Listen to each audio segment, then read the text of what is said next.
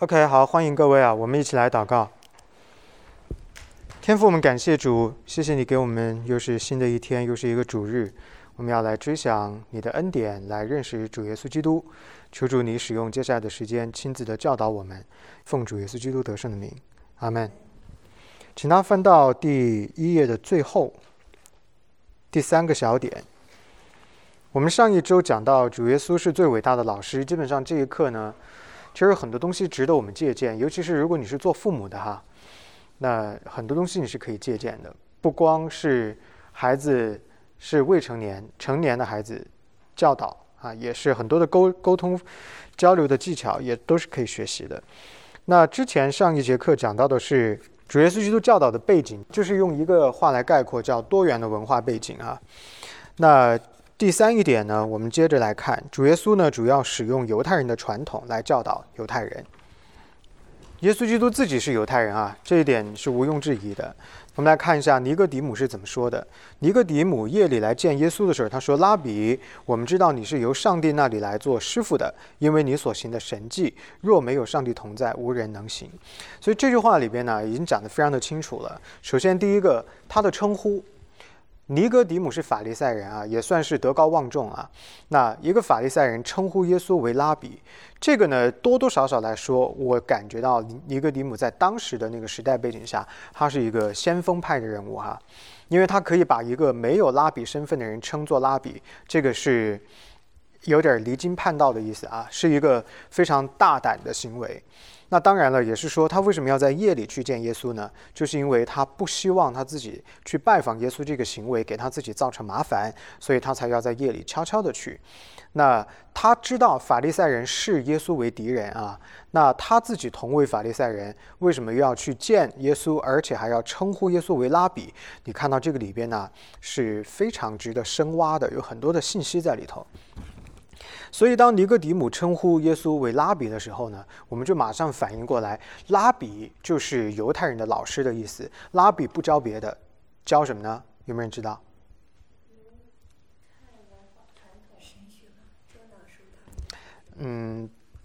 都对也都不对啊，两个讲的都对，但是也都不对，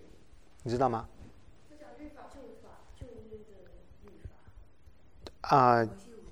？yes， 对了。这个讲对了啊，也算对啊，律法算对，但是呢，最准确的讲法就是妥拉，也就是摩西五经，也就是圣经的第1到5卷书，这个是拉比教导的内容啊，这个是他们最为核心的教导，所有的东西呢都是从这5本书里面出来的。所以如果你说是律法的话呢，算是正确啊，但如果说是犹太人的传统跟文化呢，也不错，但是呢，那个范围就有点太松散。但如果你说摩西五经，那就是100分的答案啊。所以你说一个法利赛人把耶稣称呼为拉比，表示是说他非常认可他在摩西五经上面的教导，非常认可他对犹太人文化的认同，非常认可他对犹太传统的洞察还有立场，对吧？紧接着呢，他说：“我知道你是由上帝那里来做师傅的啊。”非常清楚的说，旧约摩西五经很明显是神给的，对不对？所有的犹太人都知道。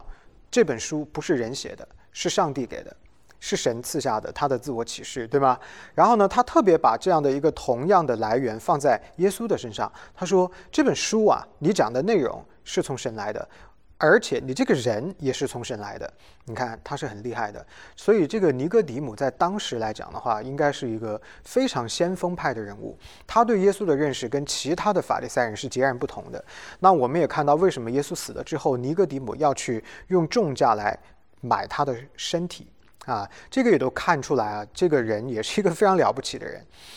然后紧接着呢，他说你是从上帝那里来做师傅的，师傅就是老师啊，其实就是拉比的意思。来干嘛的呢？你不是来当学生，而是来付出，是来教人家的啊。那我们也都愿意来被你教导，特别是我啊。他意思是说，我虽然我是个法利赛人，那我德高望重，但是呢，我听了很多你的东西啊，我觉得你讲得非常好，讲得非常的正确，所以呢，我愿意来被你教导啊。那后边这个故事呢，就是夜间尼哥底母来见耶稣的时候，特别讲到了一个细节，就是关于他被教导的一个非常具体的问题，就是重生的问题。如果大家记得那个经文的话，你们该记得哈。尼哥底母说：“我要怎么样才能够得永生呢？”耶稣说：“你必须要重生，人不重生的话就不能够得永生。”那尼哥底母说：“怎么重生呢？我都这么大了，难道回到母腹中重新再来一次吗？”耶稣告诉他，重生的意思不是这个，重生是圣灵使你有一个崭新的生命，是从圣灵重生，而不是指肉体回到母腹重新再生出来一次啊。所以你看这样的一个非常清楚的教导，我可以这样子说，尼哥底母这样的法利赛人，在当时的犹太社会非常熟悉律法的人，对他们来讲，耶稣基督的这些教导都是非常新鲜的，而且呢是他们闻所未闻的。你看，你从他的回答你就可以知道，他们对重生是没有概念的，对于圣灵的工作是没有概念的。但是当主耶稣一教导他的时候，他马上就明白，所以他才说：“哇，你是了不起的啊！”那后边他的行为，耶稣基督受死了之后，他去买耶稣基督的身体，然后包括膏抹他呀、下葬啊等等，都反映到他对耶稣基督教导的认可啊。这些都是我们把上文下理串联起来，就可以得到了很多丰富的信息。然后最后一句话呢，他说：“你所行的神迹，若没有上帝同在，无人能行。”那其实呢，就表示是说，你不光有这个言语上面的教导，文字上面的教导啊，你还用神迹来印证了你自己所教导的内容，对吧？我们上一次已经讲了，这些都是圣灵的工作，对吧？整体看起来的话，尼哥底母讲的这句话呢，就说明主耶稣基督的教导是深受犹太拉比的认可的啊，没有什么错啊，甚至是超越了，甚至是挑战了他们啊，有很多东西可能都是他们不明白的。那当他被称为拉比的时候呢，就已经非常说明这个问题了。好，这个呢是第三一点啊，关于主耶稣基督呢是如何使用犹太人的传统去教导犹太人。再往下，第四一点，主耶稣基督呢不光只是使用犹太人的传统，那他对所有的文化都是熟悉的，他对在当时他自己生活的那个环境当中各种不同文化的倾向、各种诉求，他都是熟知的，所以他也使用其他的文化来服务其他的非犹太的民族啊。首先呢，我们看到这里边列举了一些的经文，马太福音、马可福音、路加福音、约翰福音，特别从4个福音书当中去挑选这些内容，就是要给大家一个全面的看见啊。耶稣基督他在文化上边的这个能力，他的把控啊是非常的强的。那具体他服侍了些什么人呢？无外乎是比如说撒玛利亚人，对吧？还有呢，比如说希腊人啊，这些呢都是当时主耶稣基督所使用到的不同的文化，解决他们的问题。具体的内容请大家自己下去翻看圣经。不过在这儿呢，我要提出一个问题来，就是主耶稣基督使用这种跨文化的服务了不同的民族啊，对不同的民族去传讲了真理，或者是传讲了福音，说明一个什么问题啊？暗示了一个什么东西在里头？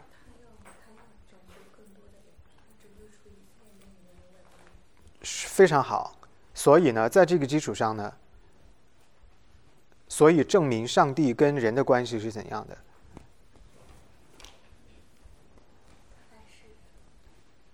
世人的范围是，就是犹太人和外邦人。对了，啊，你看他可以做跨文化的宣讲，对吧？他做跨文化的关怀，他不是只说我只服务犹太人，别的民族我一概不管，他不是这样的。所以这种跨文化的服事本身说明什么呢？神从来都是全地的神，救赎、救恩从来都是给万国万邦的。那暂时没有实现，不代表他没有这种本性。那么耶稣基督所做的这些事情呢，就相当于是在神的计划还没有完全成熟、要完全揭示的时候，他先给你看到一点点眉头啊，先给你这个 taste， 这个叫 first taste 的初尝啊，初尝上帝恩典的滋味是给万国万邦的，不是只是给犹太人的。那么这么说起来的话，关于我们最近一直在讲到的以弗所书的这个很重要的神学，就是神是全地的神这件事情啊，就从耶稣基督的身上也得到了印证，对不对？那么我们把这种信息叫做什么呢？ Biblical， 符合圣经的信息，对吧？因为耶稣基督做的和我们保罗后面书写的，包括上帝启示的是完全一致的啊，他们做的事情完全没有任何矛盾之处，所以这个呢是从神而出的，我们把这样的信息叫做是符合圣经的信息。 Very good。 好，再往下第5点，保罗对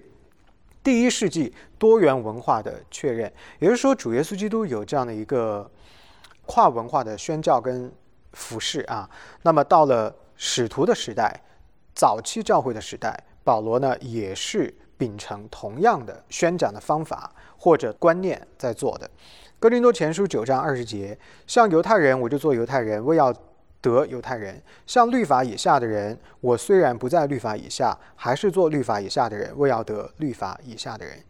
所以你看到他的意思非常的清楚啊，为了彰显上帝是所有人的神，福音已经透过耶稣基督临到了一切相信他的人，这些人是分散在万国万邦的，不是只是在以色列的啊。为了要成就这样的一个救赎计划，所以呢，他面对传福音的对象是什么人呢？他就应当要洞察，要熟悉，并且能够熟练的用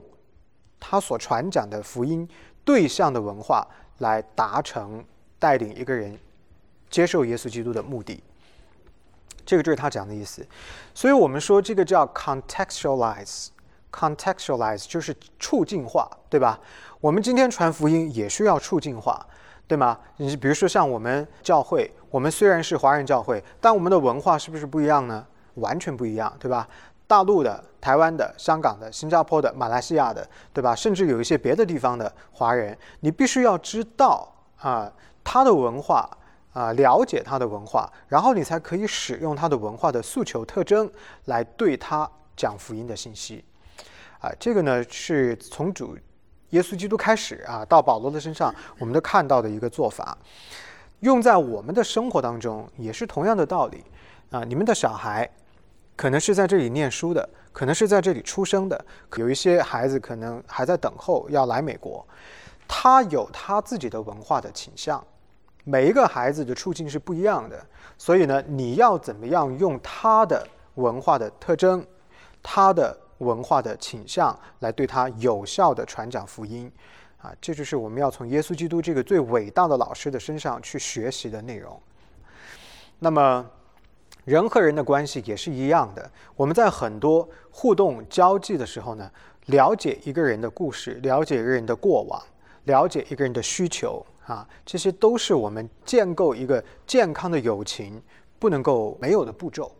你必须要了解一个人，关心他的过去，知道他的历史，然后知道他现在的光景，他的需要，也就是所谓的情境化。这样的话，你才能够有效的跟他建立情感建立关系。如果你跟一个人一点都不熟，你完全都不知道他在经历什么，你也不知道他经历过什么，他的需求是什么，他的难处是什么，他的偶像是什么他的困境是什么，那么很多的东西呢也就无从建立接着往下，主耶稣基督他究竟是一个比较传统的老师，还是一个非传统的老师呢？那他当然是两个部分都有的，他既是一个传统的拉比，又是一个非传统的拉比传统的拉比表现在什么地方呢？他在很多的情境下呢，所教导的内容呢，都是非常传统的。他是分享这些犹太人非常 classical 的洞见还有智慧。首先呢，主耶稣基督宣讲律法，对吧？刚刚几位都已经提到了这个事情了。那么马可福音这里呢，有一个关于最大的诫命别人问他说，主什么是一切律例典章当中最大的？耶稣基督说，尽心尽力尽意爱主你的神，对吧？其次也相仿，就是爱人如己。这个是从哪里来的呢？这个就是从十诫来的，对吧？从旧约来的。所以当我们一回到旧约的时候，一回到十诫的时候，我们就知道这个是律法。所以呢，耶稣基督也是要讲律法的，要讲旧约的。第二一个，在犹太人的会堂，他是教导神的话。在这里我们看到一些的例子，马可福音第1章还有第3章，就是说耶稣基督他从加利利一路往耶路撒冷，他整个3年多的施工，他始终都处在一个移动的过程当中。可是他每到一个地方，他都要去犹太人的会堂，要去教导犹太人。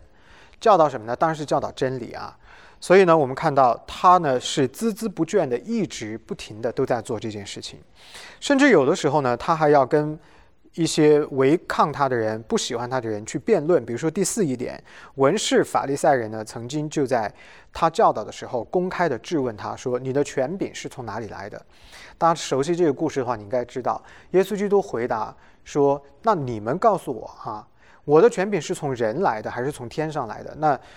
文士跟法利赛人就不敢回答，因为不管说哪一个都是错的啊。说是从天上来的，耶稣就会反问说，那你们为什么不听我的呢？既然是从神来的，为什么不听呢？如果是说从人来的，那么他会引起民愤啊，因为如果是从人来的，为什么你们要反对我呢？啊，大家都支持我，为什么你要跟人民作对呢？对吧？大概就这样的意思啊。所以他在教导的过程当中呢，也是要本着圣经上帝的话，坚持真理，大胆的去和文士跟法利赛人提出他们的不对的地方，指出他们的瑕疵啊，指出他们的问题来。当然耶稣基督也做门徒的训练，呼召门徒。大家知道，比如说马可福音第1章这里讲到他呼召了4个渔夫，对吧？那我们也看到很多这样的故事，他特别的花时间跟12个门徒待在一起。我之前跟大家说过这个模式啊，耶稣基督的门徒不止12个啊，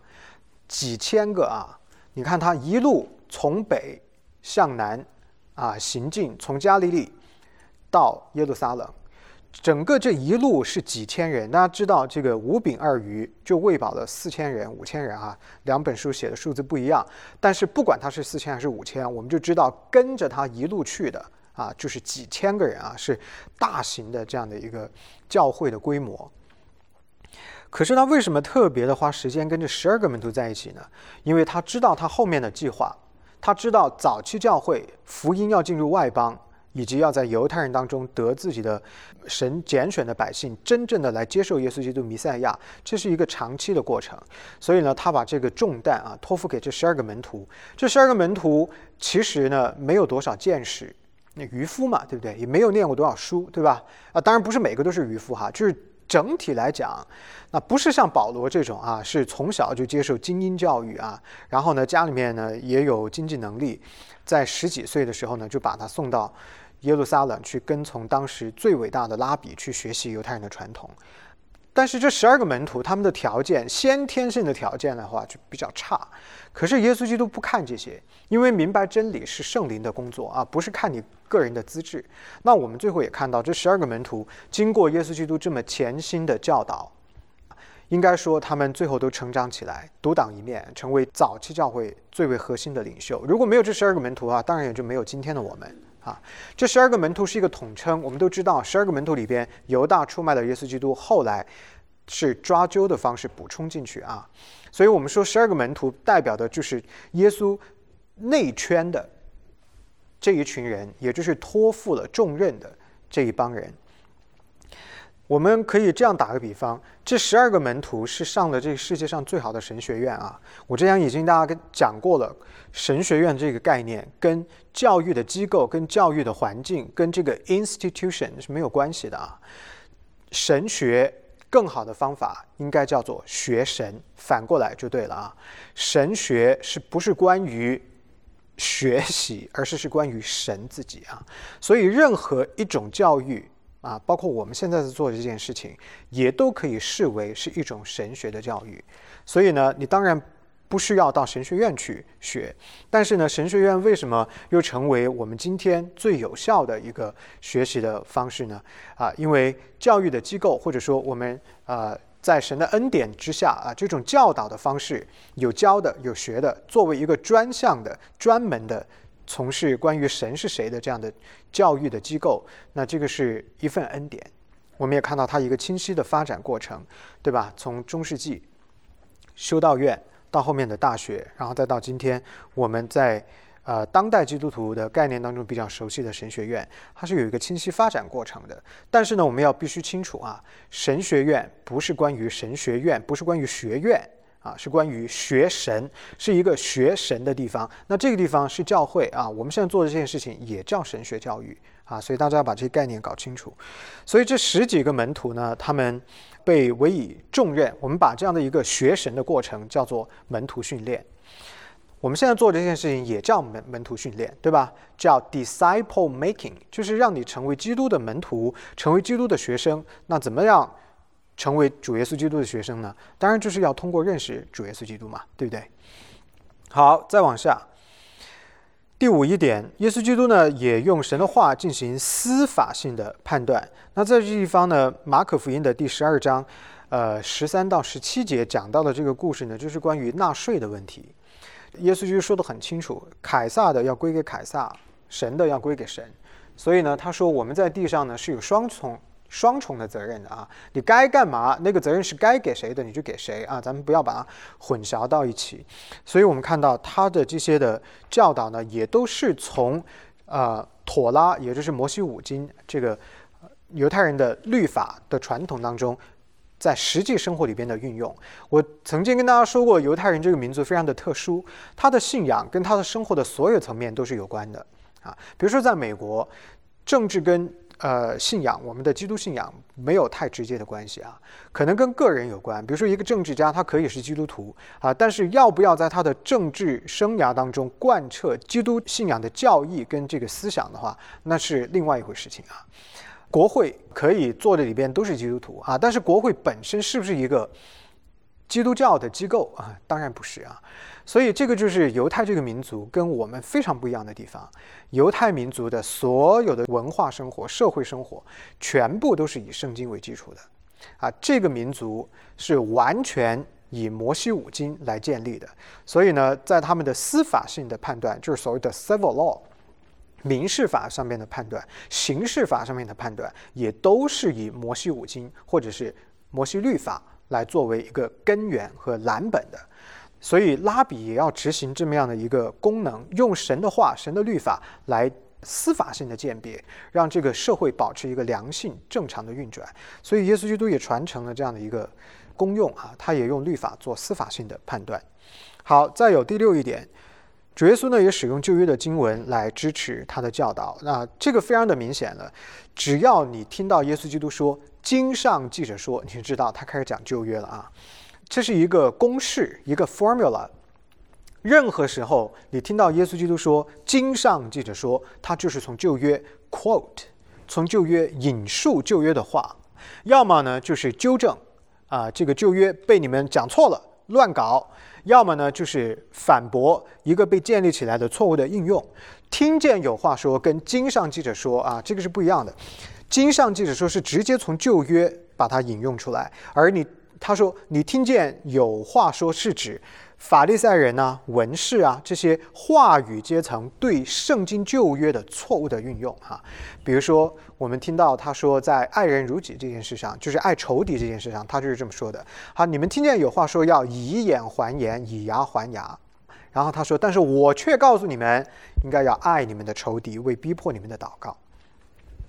主耶稣呢，他要做的事情之一呢，就是要纠正跟恢复对于旧约律法正确的认知，要来批判当时的这些的话语阶层通过他们的错解或者错用对于旧约律法建立起来这一套的错误的信息，或者是错误的管理的原则跟制度这个呢是在耶稣基督的身上我们看到的。那么这是他传统的教导的地方。那么非传统的方式呢，我们看到他非常独特的地方。第一个呢，就是他有户外的教导，他教导的场景非常多元一般的拉比呢都只是在会堂里头教导，但是耶稣基督在海边教导，这是海，这是加利利海湖边湖边教导，山上教导反正走到哪儿都在教导他不分任何的特殊的特定的场合，他是逮着机会他就教导。第二个，对于女人、税吏、罪人还有孩童进行教导，这一些人呢都是在当时的犹太社会当中是边缘化的，都是可以不用学习的。为什么呢？因为他们有人教就是他们的丈夫、他们的父亲可以去教他们，他们的主人可以去教他们在当时的社会阶层划分当中呢，这些人呢是不被待见的。可是主耶稣基督没有任何对他们的轻慢，是非常公允的来对待，所有人都需要认识上帝，所以他并没有区别对待。再来，他在门徒的身上复制自己，讲一个路加福音9章21节到27节的故事这个地方他说复制自己，一讲这个故事，大家肯定立马就能够回想起来。耶稣基督对他的门徒说我要钉十字架，文士法利赛人还有祭司恨我，所以呢他们是要杀我的。那么我死了之后呢，你们也要跟我一样我是怎么样被逼迫的，你们也要怎么样被逼迫。耶稣基督紧接着说了一句说，你们要背起自己的十字架来跟从我。我要背十字架，你们也跟我一样。所以呢，成为基督的门徒，实际上呢就是 to be Christ-like， 就是像基督一样这个就是他所定义的，所以就是所谓的复制自己。那这个工作的话，在今天在我们在座的各位弟兄姊妹的身上，我们还有没有在做呢？应该要做的，我们就是要通过学习来复制耶稣基督，让我们具备他的品性就是所谓的有他的身量，负他的恶，对吧？这个呢都是圣经非常清楚的教导。然后第4一点，在智慧跟知识上边呢，耶稣基督是远超先知的。那这个地方讲到马太福音12章，这也是一个故事文士跟法利赛人呢来跟耶稣基督求神迹，当然耶稣基督没有答应他们的要求耶稣基督呢讲了一番话，这个地方呢就提到了约拿，也提到了所罗门。那也就是说，约拿经历的神迹在鱼肚子里边3天，这个事情呢是所有法利赛人跟文士都知道的。耶稣基督要讲的是说，我将要经历的神迹，也就是他的受死跟复活，这个事情是超过约拿在鱼肚子里边3天的。他那个就是预表我，他在鱼肚子里边3天之后又被吐出来，又回来了我也是这样的，我今天死了，我第3天要复活。但是我的这个神迹是超过约拿的，所以你们要求神迹，我给你们看神迹，是最大的神迹只是你们现在不会懂，你们不会明白。然后呢，他讲到了所罗门，所罗门叫做智慧之子，所以耶稣说他的智慧也不及我，这个显而易见嘛，因为他是真理本身嘛，对不对？所以呢，耶稣基督他在知识跟智慧上边是还有能力上边、权柄上边是远远的超越之前的先知的。这个是他独到之处，所以基于他这样的一个特殊性，他的这种超越性，他是真理本身，他是上帝自己，所以他的教导是别人讲不出来的，对吧？不管是任何的牧者今天再成功再有成就的牧者他都是传讲耶稣基督，但是耶稣基督是自己讲自己他不是在传讲别的，他是真理在对你说话，而我们呢是在对你讲真理这是不一样的所以这个权柄是不一样的。好，再往下，他的教导呢是预言性的，或者说他的教导是有权威的。为什么要这么说呢？因为马可福音第6章这里讲到一个故事就是耶稣基督在犹太人会堂开始服侍的时候，他去教导了之后呢，这些犹太人听了他教导了之后，就开始窃窃私语，说这个人他不是木匠的儿子吗？他怎么会有这样的智慧呢？他怎么可以讲出这样的话呢？这难道不是我们所认识的那个耶稣吗？足以显明什么呢？他教导出来的内容是非常超越的，是令人惊奇的，令人叹为观止所以他们开始怀疑他的身份，说一个木匠的儿子怎么可以讲出这样的智慧来呢？所以我们说他的教导是非常的超越的，非常卓越的。然后呢，再来他的教导是超越知识，是拯救生命的，这一点就非常清楚了耶稣基督的教导，因为他是讲真理，真理是赐人生命的，运用在我们的身上呢也是一样。所有的学校教育都是教知识，但是知识不建造生命，大家听懂那意思吗？你读到哈佛，读到博士后 so what 又怎样呢？你不是一样该下地狱吗？天堂没有你的份，就是没有你的份，明白吗？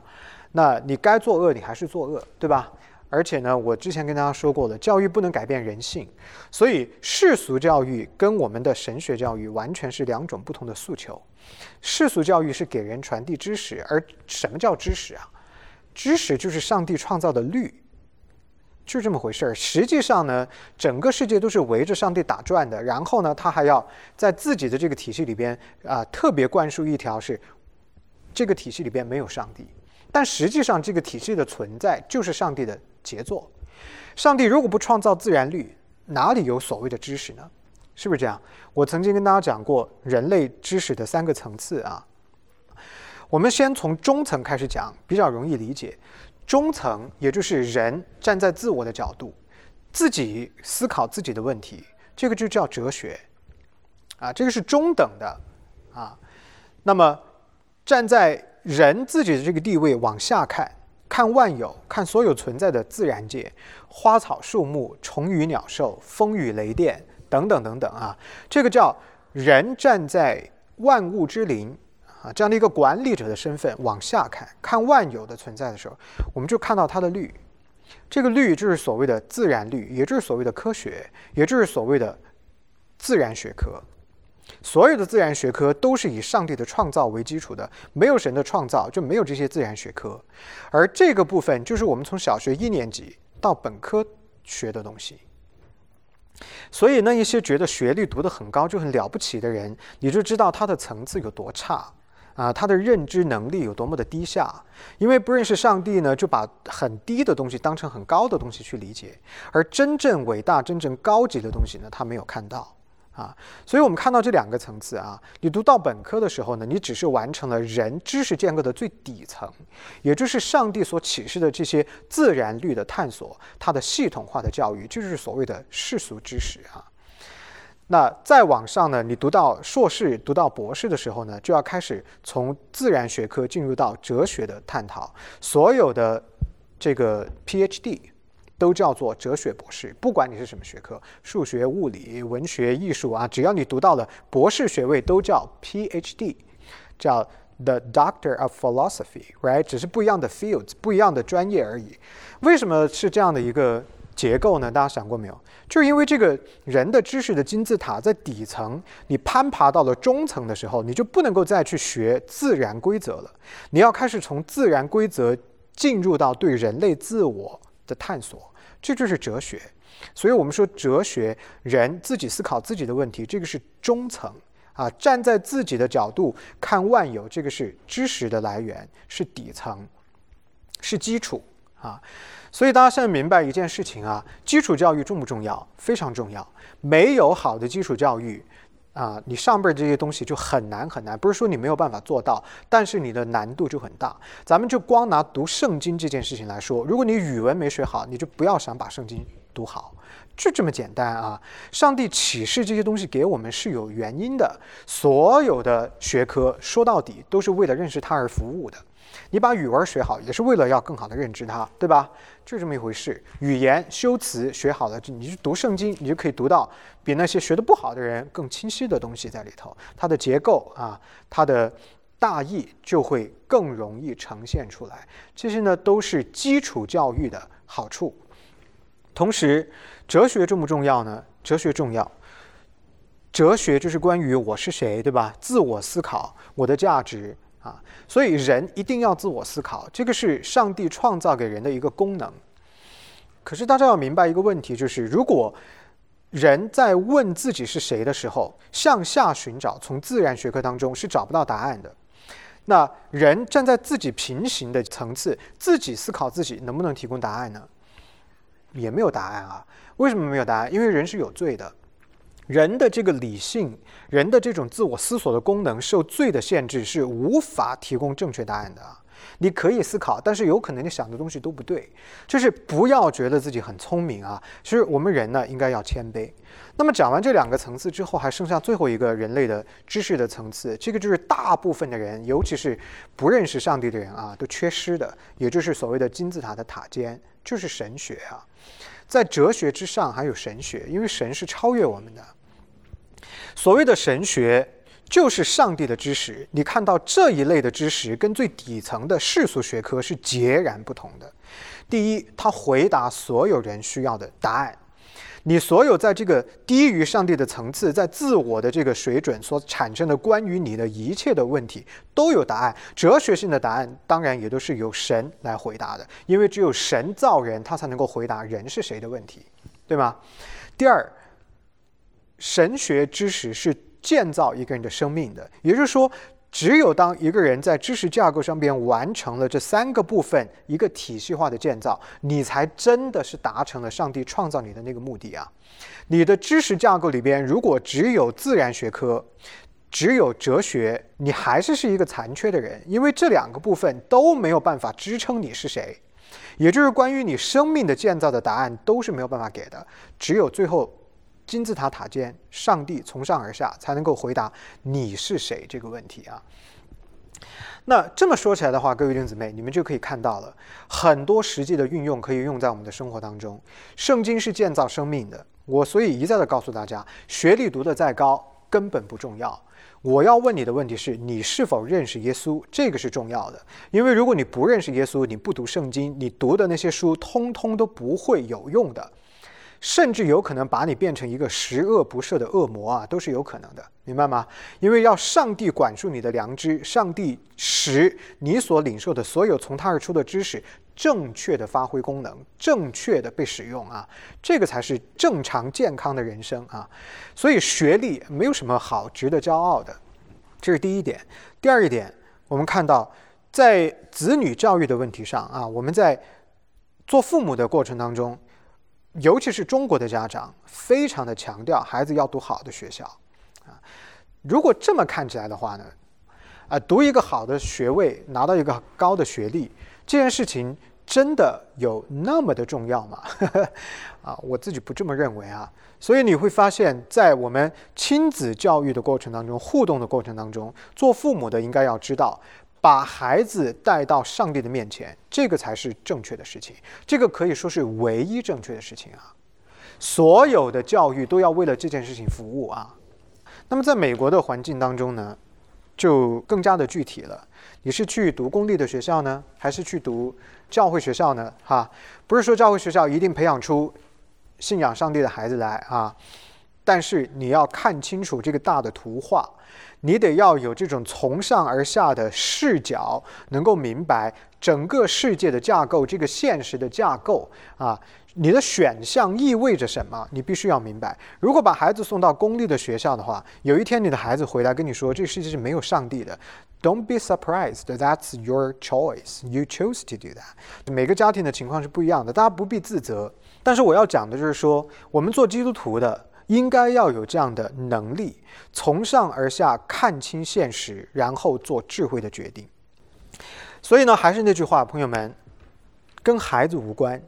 是关于你的认知，你有没有从上帝的眼光出发，看清楚世界跟神国度的差别。这2种不同的国度产生2种不同的知识的体系，一个是不建造生命的，一个是建造生命的啊。你要做什么选择啊？这个是关于你的认知，所谓的从圣经而出的智慧啊。好，这一点我讲的比较多一点啊，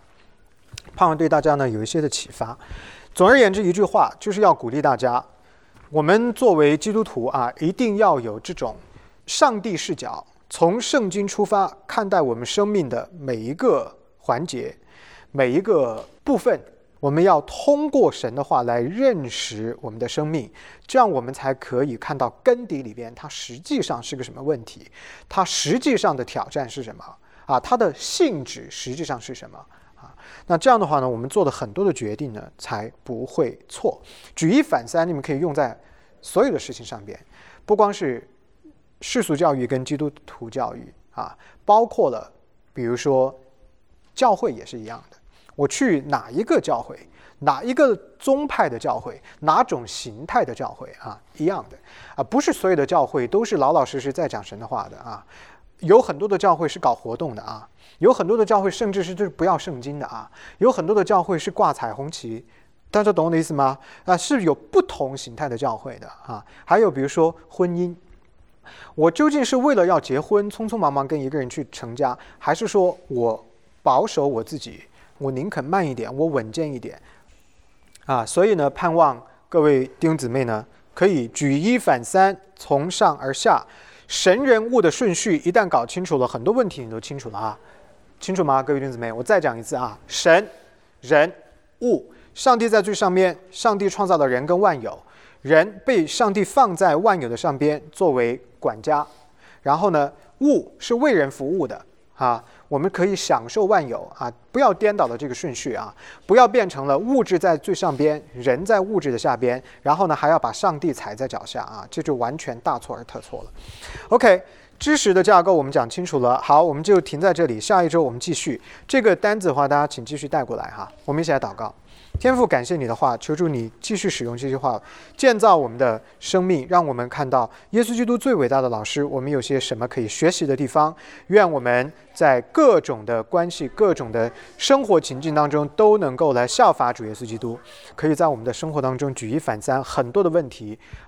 通过认识上帝，通过拥有圣经的智慧而不走弯路，少走弯路。感谢天父垂听孩子们这样不配的祷告，都是奉主耶稣基督得胜的名，阿们。谢谢各位。